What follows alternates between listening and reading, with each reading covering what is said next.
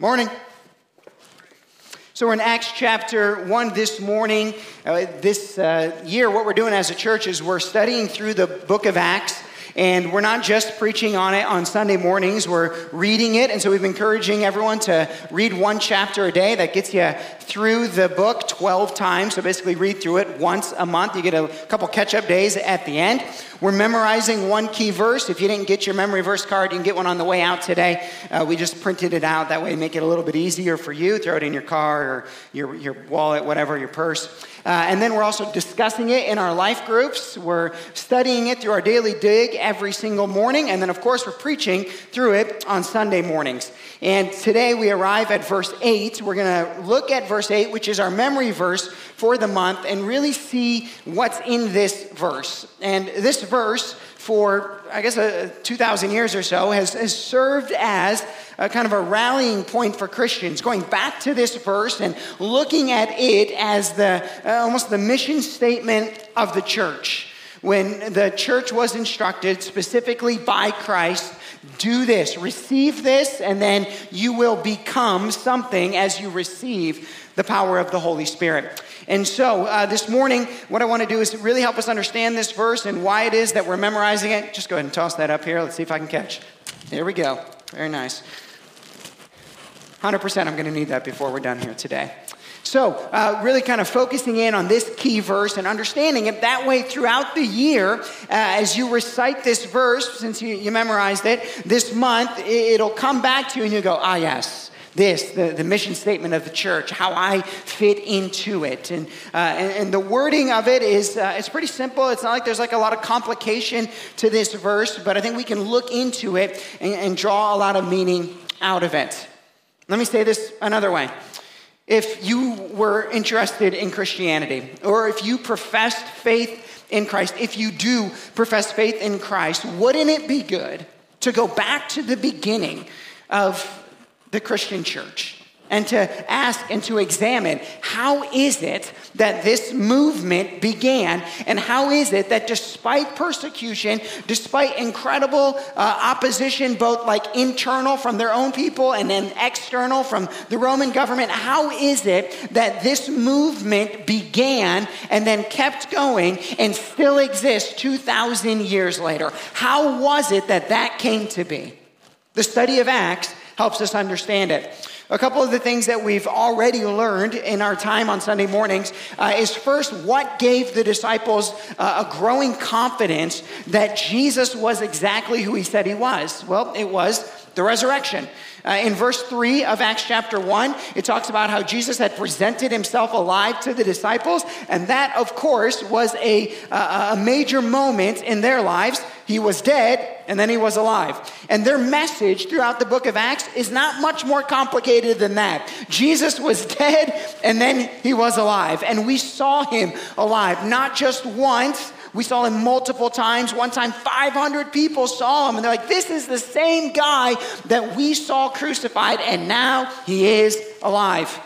The Christian message really doesn't go too much further than that. Jesus was dead, and then he was alive. And for 2,000 years, the church has rallied around that simple message. Christ died for your sins, and then he rose from the grave as victory over it, reconnecting us back to our Heavenly Father, who we were separated from because of our rebellion, because of our sin.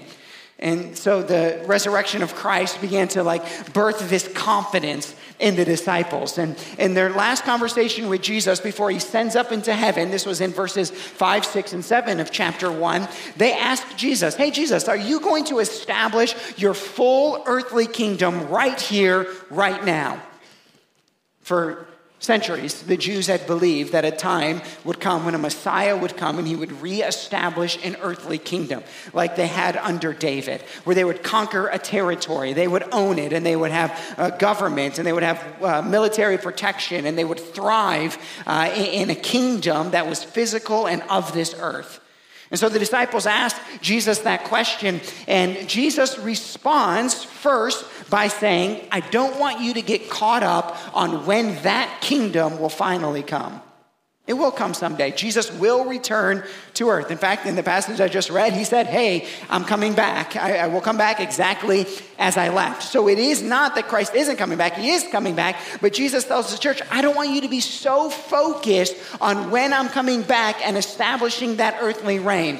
Instead, when Jesus is answering the question, he pivots, and his pivot is this verse right here.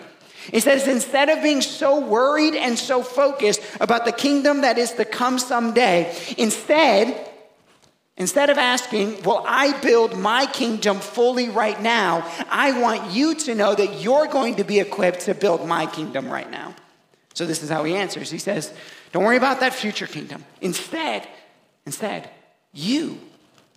It's not about what I'm going to do from like a physical perspective. He says, you will receive power. But you will receive power when the Holy Spirit comes upon you. And you will be my witnesses in Jerusalem and in all Judea and Samaria and to the end of the earth. And it is these words, this one verse, that the church has rallied around for 2,000 years. And the book of Acts, then, is simply telling the story of the successful completion of that verse. In chapter 2, we'll get there in a couple of weeks. In chapter 2, we'll see that the Holy Spirit actually does come, and he fills the church with power. And then the early books of Acts will show the story of the gospel taking over Jerusalem. And then we'll get to a chapter and it'll transition and you'll see the gospel flowing through Judea and Samaria. And then you'll get to the end of the book of Acts, the last 8 chapters or so, and you'll see how the gospel is then moving to the end of the earth, and Acts will leave us with Paul in Rome. The gospel has then moved in this period of time, over 20, 30 years, all the way up into the very heart of the empire. And Paul will be there in prison, waiting to present the gospel to the emperor. And this verse helps us understand how these 11 guys, we'll see later, there's 120 people who profess faith in Christ in that time, how those 11 and then that 120, empowered by this Holy Spirit and emboldened by this truth that Christ has resurrected, would begin the movement that we know today and why we still gather on Sunday mornings. So here's how the verse goes. He says, instead of being worried about the future kingdom, instead what I want you to think about is this, that you. Now the you here in the verse is initially, of course, these original 11 apostles or disciples. And they will be the ones who initially receive it. Of course, one of them, Judas, had gone bad. And so they're going to replace him a little bit later in this chapter. So there's going to be the 12 disciples or the 12 apostles. And so they're part of the you. And then there's going to be 120 of them in the upper room. If you're not familiar with that term, that was just the place where the Holy Spirit descended on the church at first.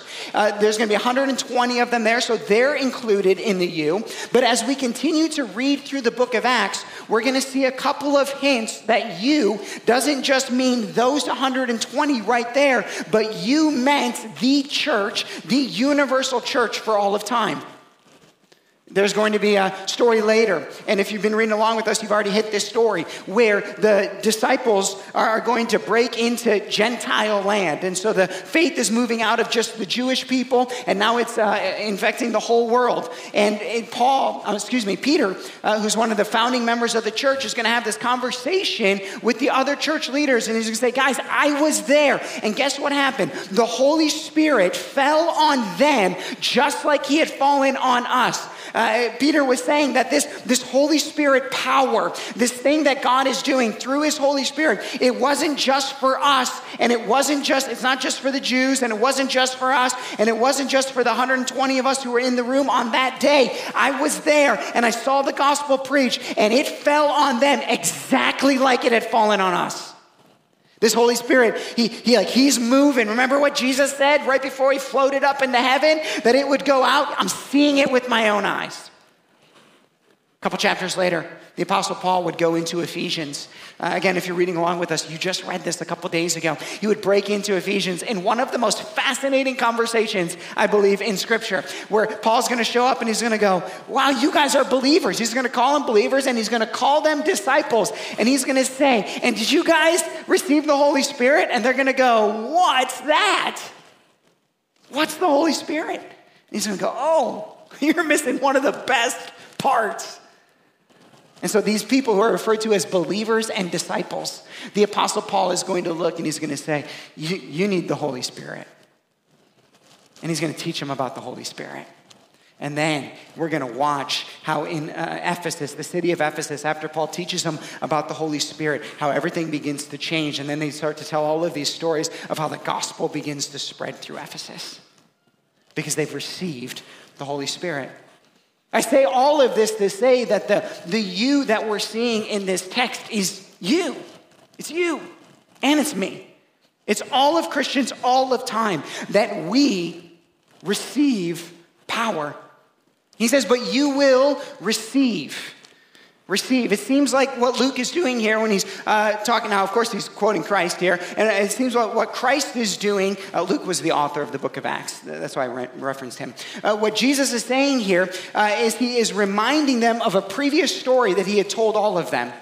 See, at one time, the disciples, a couple of years before this moment, they had asked Jesus, hey, Jesus, how do we pray? And Jesus had taught them how to pray. And then at the very end of this little story, this is in Luke chapter 11, if you want to read it on your own, Jesus is teaching them how to pray. And he uses this metaphor and he says, and the point of your prayer, and when you pray, and when you consistently ask God, God is good and he likes to answer your prayers. And so he will give you the Holy Spirit if you ask. That was in Jesus' teaching on how to pray. He ends it with, and what more better thing could you pray for than give me your Holy Spirit? So you will receive, and in this particular case, it seems like what Jesus is teaching us is that one of the ways of receiving is just simply asking, like, God, can I have more of your Holy Spirit? God, can I be covered in your Holy Spirit? God, can I use your own term? Can I be baptized in your Holy Spirit? Like just fully immersed, like I was jumping into a pool and got covered with water. I want to be like covered in your Holy Spirit. Will you fill me like that or cover me in that? And see, I'm using this term, baptism in the Holy Spirit. And some of you grew up in congregations and churches where like you never even heard the term Holy Spirit used, which is tragic because he's a part of the Trinity. He's God. And others of you grew up in congregations or churches where the Holy Spirit was mentioned, but baptism in the Holy Spirit, that wasn't mentioned because that was like, that's a little too far. And others of us, we grew up in churches and in church environments that you saw abuses of the Holy Spirit and it turned you off. And you said, I will never go to a church that frequently talks about the Holy Spirit because I've seen weird things done in the name of the Holy Spirit and it kind of freaks me out and it seems a little cultish or a little manipulative or things like that. And some of us, in discussing the scriptures lately, I've had some of these conversations, have shared some of those abuses that they've experienced or some of the ways where it seems like what God meant for good, sin turned into bad. But what we see here in the text is that God's strategy for taking the gospel to the world was a Holy Spirit empowered people connected into a Holy Spirit empowered church. That was his plan. We say it around here like this, that this is God's church. And in order for it to be God's church, that means Jesus has to be in charge and the Holy Spirit has to be the power. And if Jesus isn't in charge and the Holy Spirit isn't the power, then it's not the church that Jesus came to plant. Because the church he came to plant, Jesus was still in charge, even though he was up in heaven, and the Holy Spirit is the power. And so let me just tell you about the quest that we're going to be on. In our stated 7 values, I've already mentioned 2 of them actually this morning. Let me give you a third one, and that is that we are a post-denominational church. You say, what does that mean? Well, we kind of made it up, so it can mean whatever we want it to mean, I guess. And what it means is this. We understand that we're all coming from very, very varied denominational backgrounds. If you don't know the term denominational, that just is like a sect of Christianity that has a stated beliefs around doctrine. And one of the things, probably the primary reason that there are so many denominations, especially in our country, is because of this phrase, the baptism in the Holy Spirit. In fact, if you just study the history, you'll see that the thing that has divided the church the most is this phrase, the baptism in the Holy Spirit. I had a very well-meaning conversation with an individual a little while ago, and they said one of the things that defines the church the most is how they teach through Acts. And he was right. He was right. How you preach through Acts is one of the things that will define your church. And so here's the quest we're on, guys. We're going to try to preach through the book of Acts, talk about the baptism in the Holy Spirit, and instead of it dividing us, it unifying us. Okay? And I would much rather just say it out loud than try to sneak it in. And here's what this means.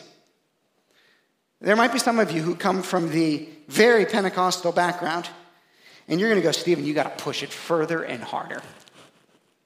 Right? And then there's going to be some of you that are going to be on the other side. If you wonder who's on which side, just watch them worship. Right?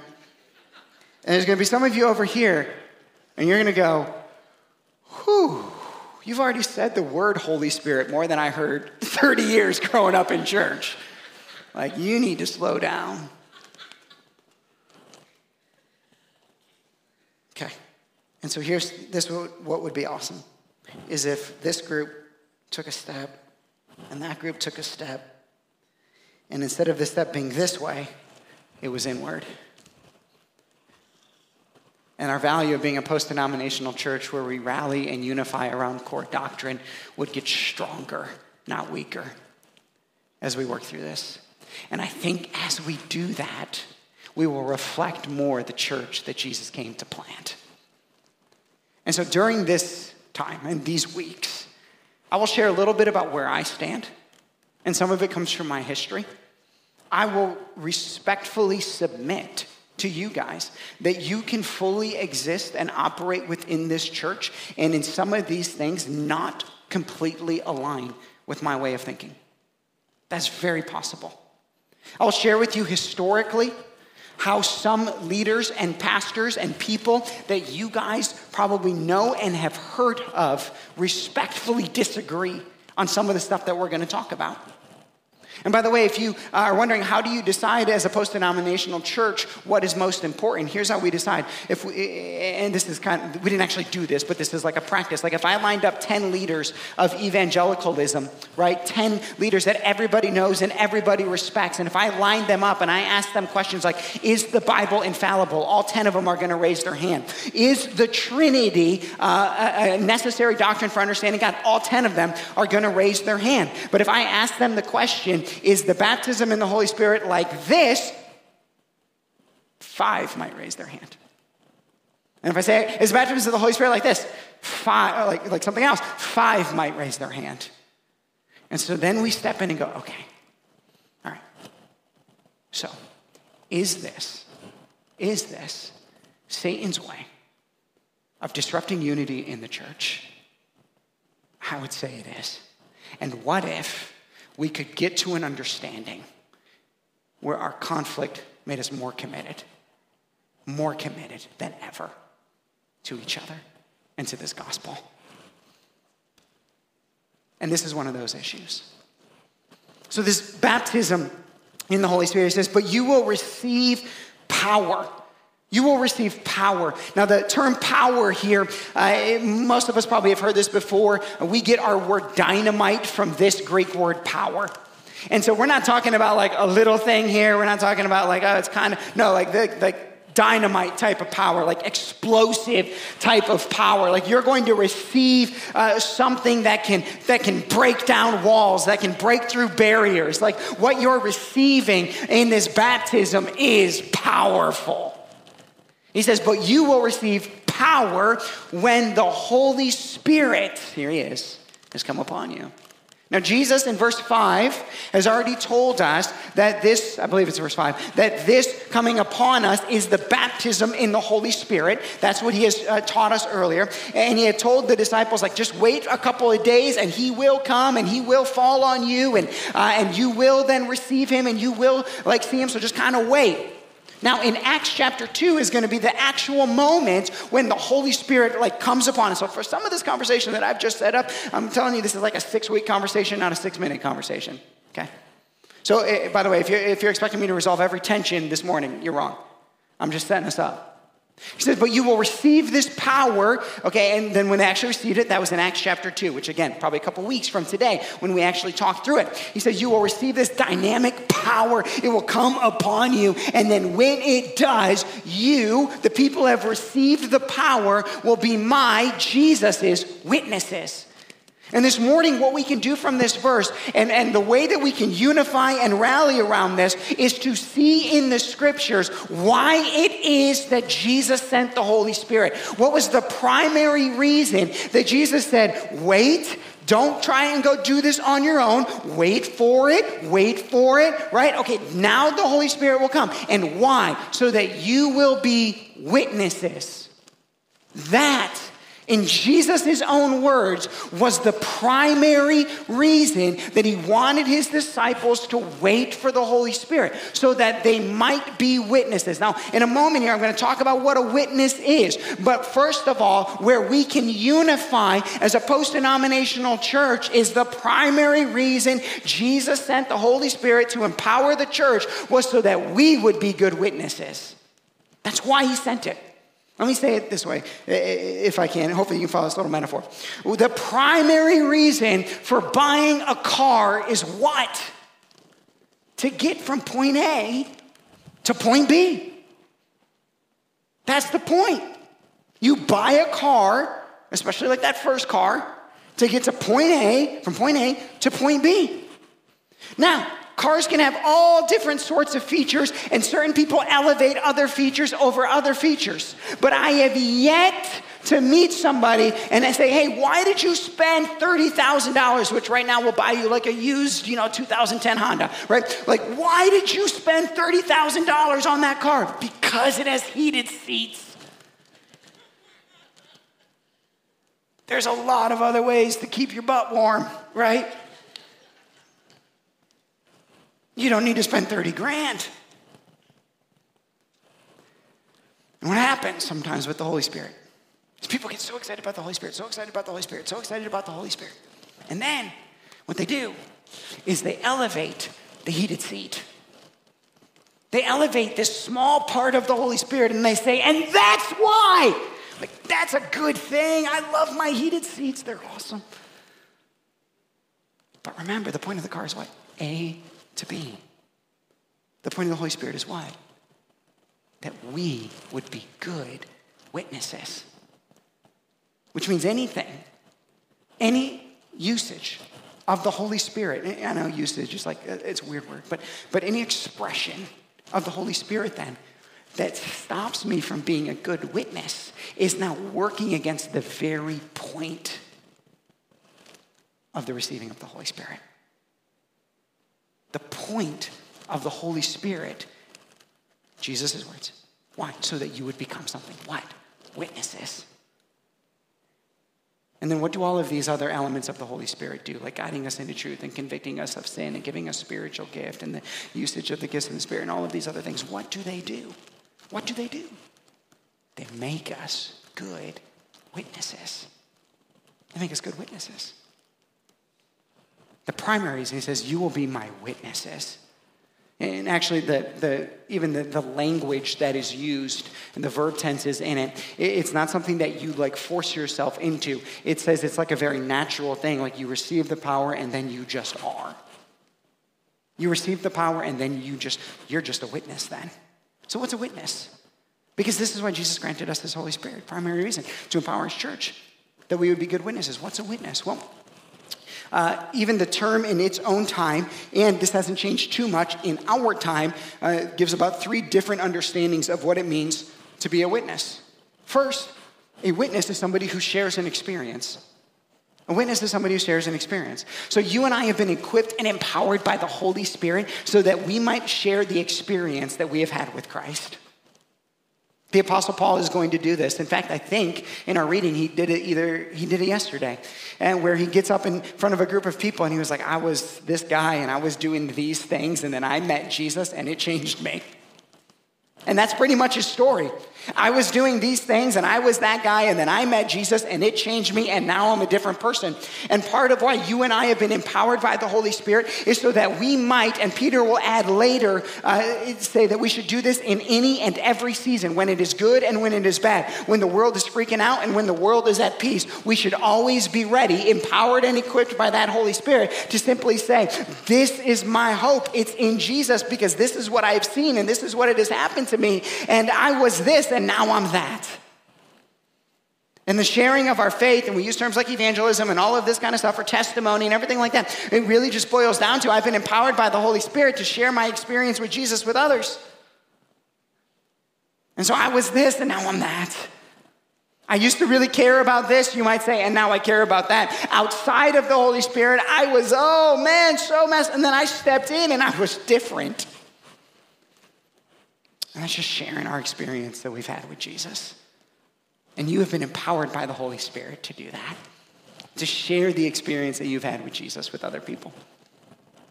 And you and I know this, the more personal, if I can use the word, the more intimate that experience has been with Christ, the more transformative,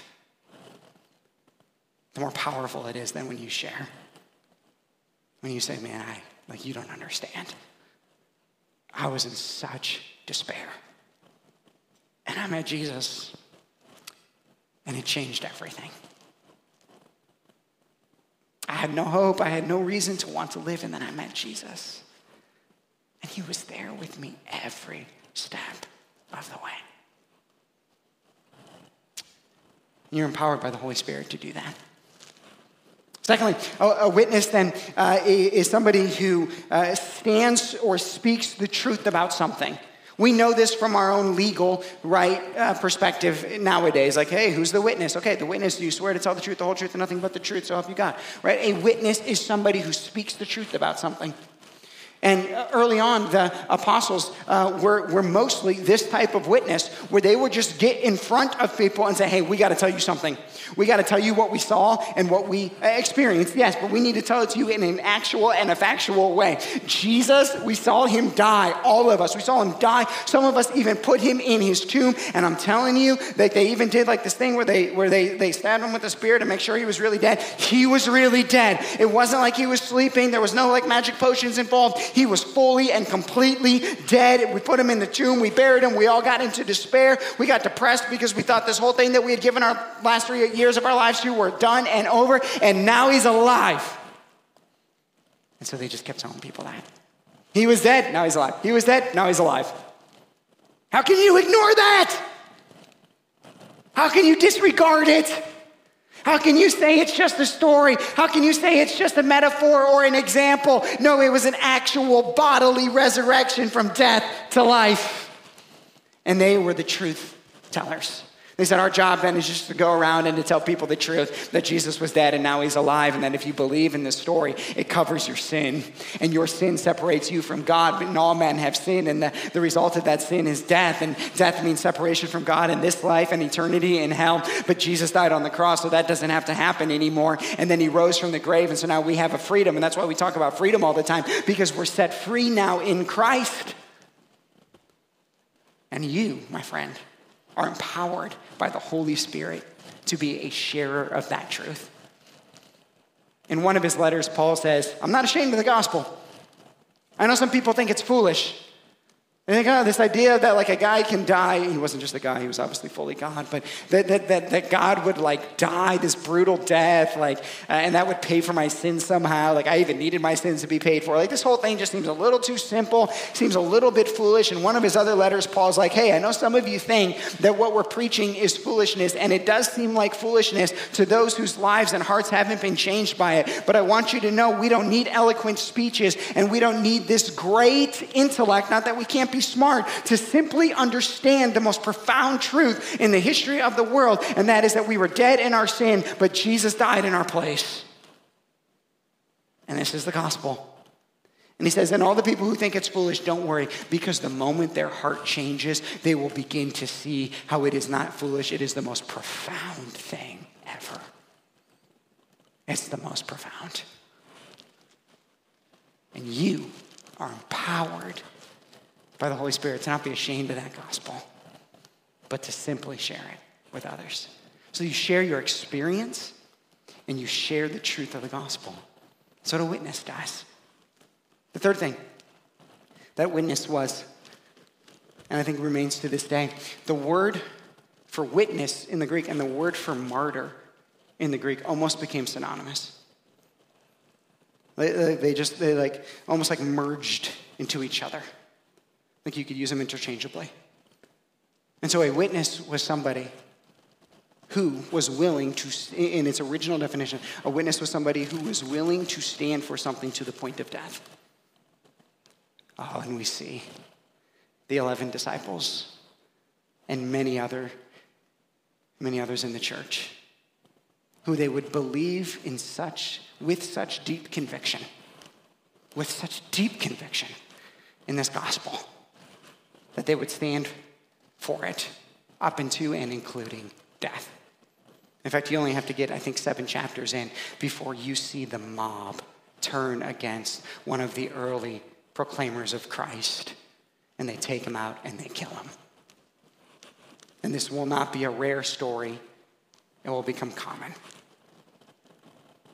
And so a witness is somebody who's willing to suffer as Jesus suffered, who understands that the call to Christ, though filled with incredible blessing, though sometimes Jesus refers to it as the life that is truly life or the abundant life, and there's all of these good things that our Heavenly Father pours out to us, and most of us know this, and we've seen the blessing and the working of God in our lives that we can look to and say, God, you're amazing, and what you've given me, I don't deserve it, and all of this. But underneath that, then, there is also this understanding that God, the God of the universe, can simultaneously bless us and pour things out to us that we don't deserve, that we're so overcome with and have all this joy over. But then at the same time, there can also be this thing inside of us that says, and even if all of that was taken away, I would still believe the exact same thing. If every earthly blessing, if every worldly treasure were stripped of me, I would still believe the exact same thing. If every comfort was gone, if I was left homeless and despaired, I would not stop singing the name of Jesus. And never for a second would I doubt that he is just as good and just as loving as I would when I had all of the earthly treasure. And a martyr, a witness, simply proclaims Jesus and his goodness, regardless of what it has cost him or her. Regardless of what it might cost him or her. Because the conviction has triumphed over comfort. And the witness just says, Jesus, no matter what, you've won me. Your gospel has changed me. I am yours, no matter what happens in this life. And you are empowered by the Holy Spirit to have that kind of faith and to live that kind of life.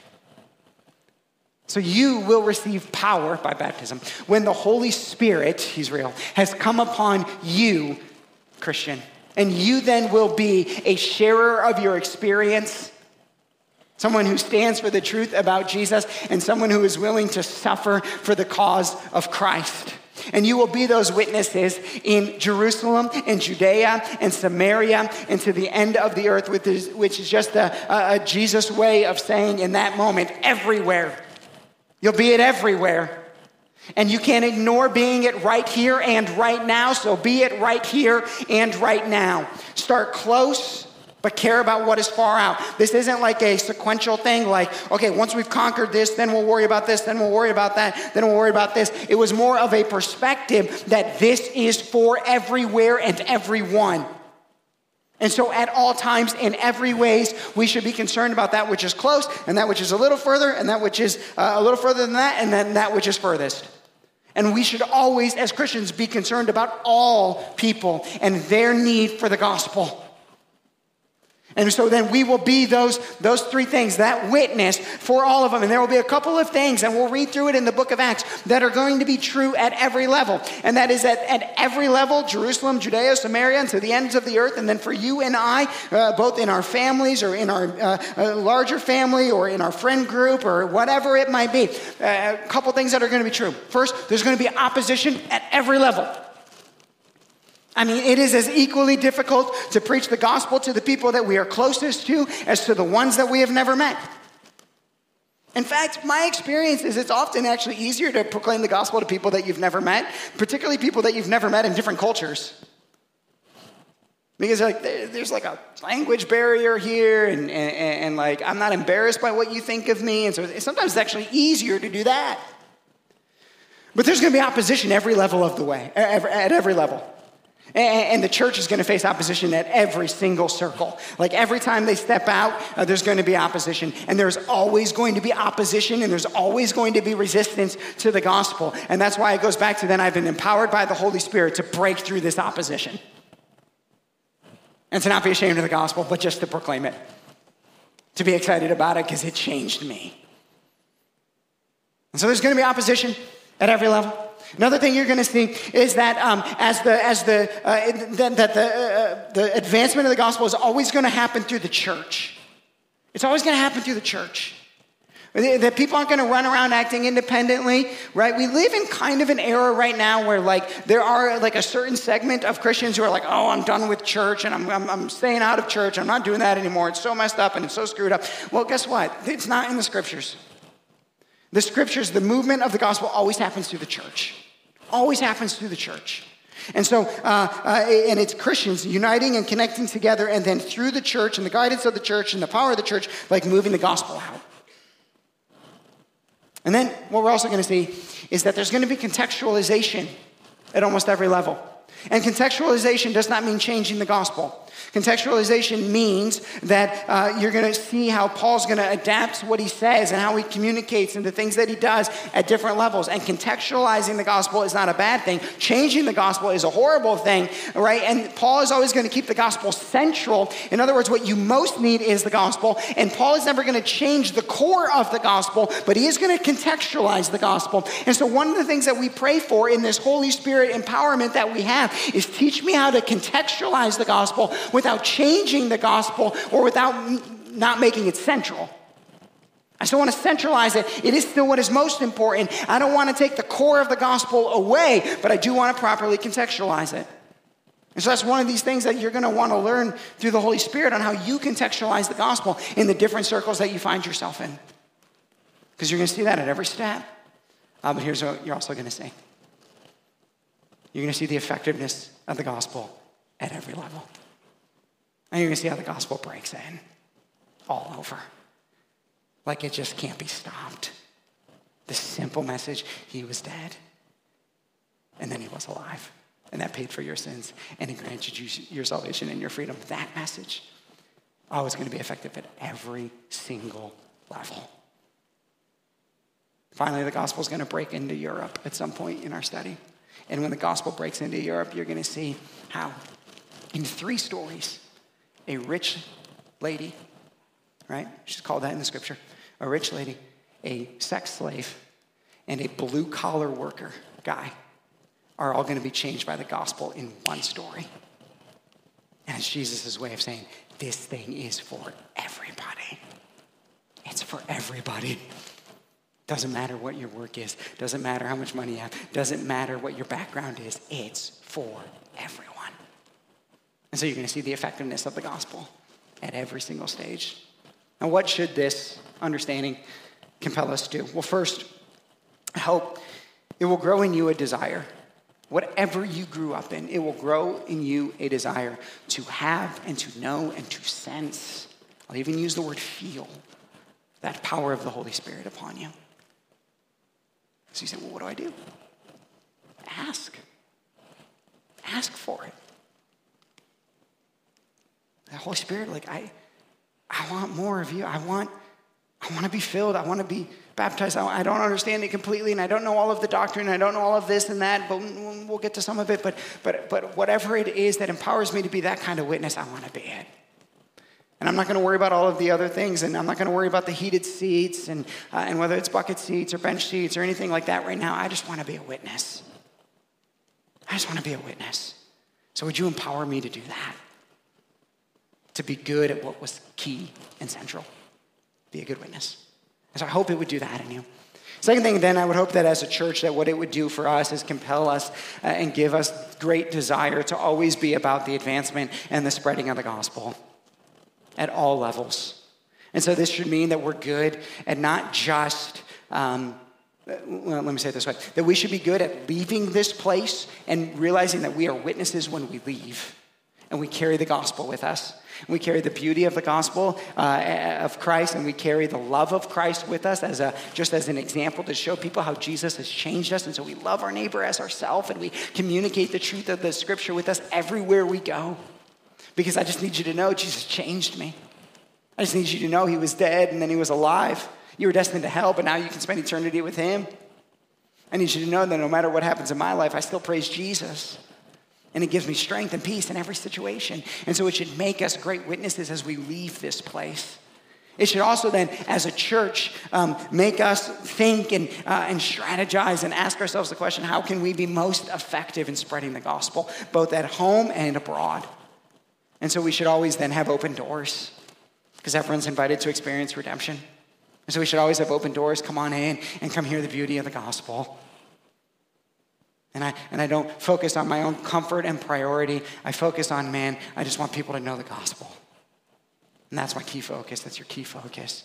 It means that we should be good as a church at supporting missionaries, which we do now. After 5 years, God has laid that out in front of us. It means as a church, I think that we should have a desire, and I've mentioned this once before, and I'm just going to keep saying it as God will lay out the plan, to plant churches. Because what we see all through the book of Acts is churches planting churches. And so we want to be a church that plants churches. And so that should be in how we set up our budget, so we make sure we have money to be able to do that and to advance the gospel. It should be on how we train people up, because at some point in time, God might call people from our own church to leave and to go plant churches. It means that we need to have a mindset as a church that says, hey, if we can sacrifice a little bit so that another church can get going, that would be a good thing. And some of you might be thinking right now, aren't there enough churches in this country? I think if we have learned anything over the last 2 years is that there might be a lot of places that call themselves churches, but there is a great need for churches that actually remain the church when it is most needed. Okay? And so maybe more than any time in my life, we look and say gospel-centered churches who will actually stand for truth and not cower. Now is exactly the time to plant those types of churches. And so, you see what begins to happen, guys? Oh, it's like something begins to move in you. It's like, I want to be a part.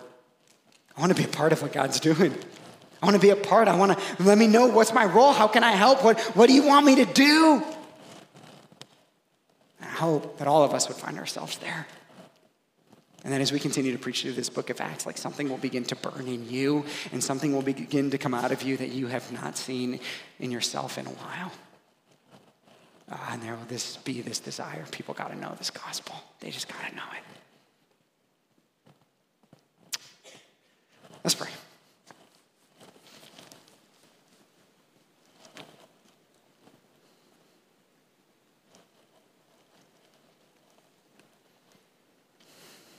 Holy Spirit,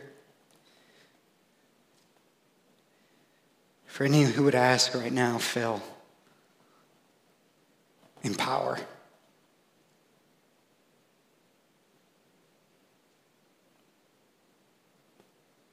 Baptize.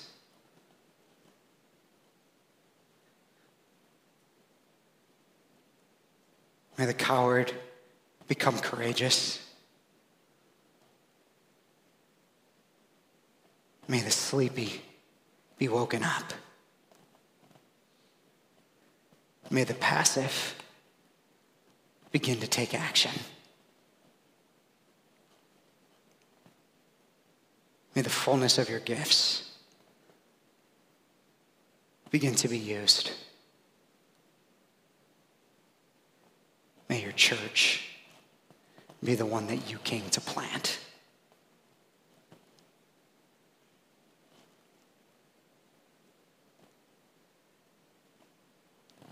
And Father, unify us during this season. More unified than we have ever been before. Fiercely committed to each other. To the core message. You died and rose again. Teach each of us in here how you would want to use us exactly to further your kingdom. In Jesus' name we pray. Amen. Thank you so much for joining us today. If you'd like to take a next step with Redemption Church, visit us online at experienceredemption.com/connectcard. You can also give online to support the work of Redemption Church. To explore your giving options, visit experienceredemption.com/giveonline. We hope that the message you heard today encouraged you. See you again soon.